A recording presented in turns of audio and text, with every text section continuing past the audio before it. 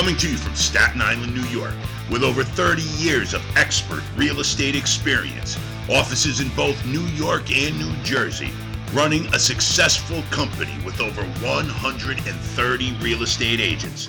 This is the podcast where we bring you value, education, and tips of the trade. This podcast is for both the agent and the client. This podcast is real. You're listening to Real Talk with Frank DiTomaso.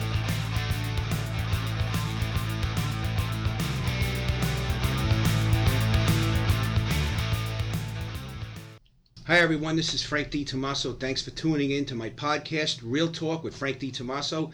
So let's get started. Meetings in the real estate industry, as far as I'm concerned, are overrated. I have my own thoughts and opinions about how meetings should be run or the frequency of when meetings should be run. And here's what I think. If you're not going to bring value to a meeting where the agents can come in, gather great information, and take it out there to earn right now, don't even waste your time. Because truthfully, I'd rather have the agents be as productive as they can. So if we have a meeting, whether it's in the afternoon or if it's in the evening, and they have an opportunity to work with a buyer or go on a listing appointment, truthfully, I'd rather them do that. I'm not going to call a meeting to have everybody come in. I believe if I'm going to call a meeting, it's going to be for the purpose of them coming in, getting value, learning something that they can use right now to earn with. That's just my opinion. Other brokers have their own thoughts of how they like to run weekly meetings.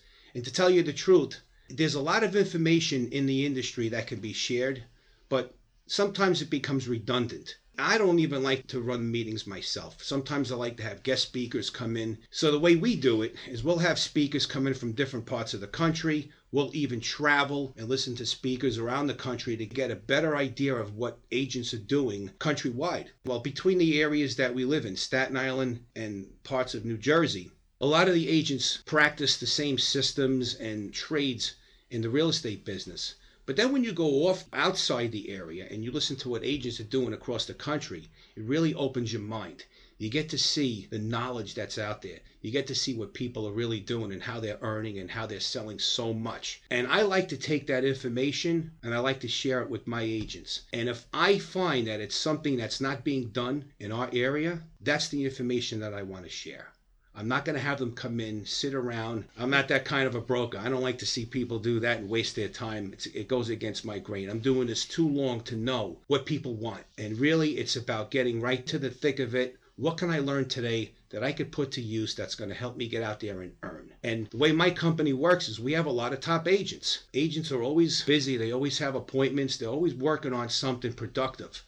So the last thing I want to do is have them sit in on a meeting for an hour and then walk out and then say, wow, you know what? I could have been showing houses or I could have been going on a listing appointment. That's the worst thing that could happen, because then the next meeting that we schedule, they're not going to show up because they know what a waste of time the last meeting was. And you know what? They would be right in doing so.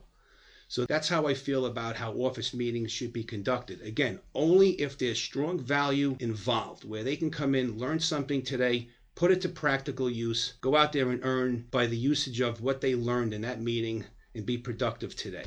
The way we work it in my company is, in addition to the meetings, we also have training, because you could have a meeting one day a week and you can share so much information, and that's good. It's definitely going to help. And agents that use what they learned in the meeting session is definitely going to help them grow their business. But I believe that you have to have ongoing training at all times. Because I'll give you an example.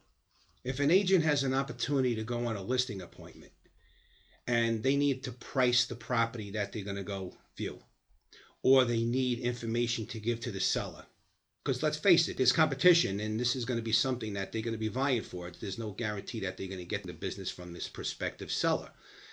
So they're going to need that immediate attention.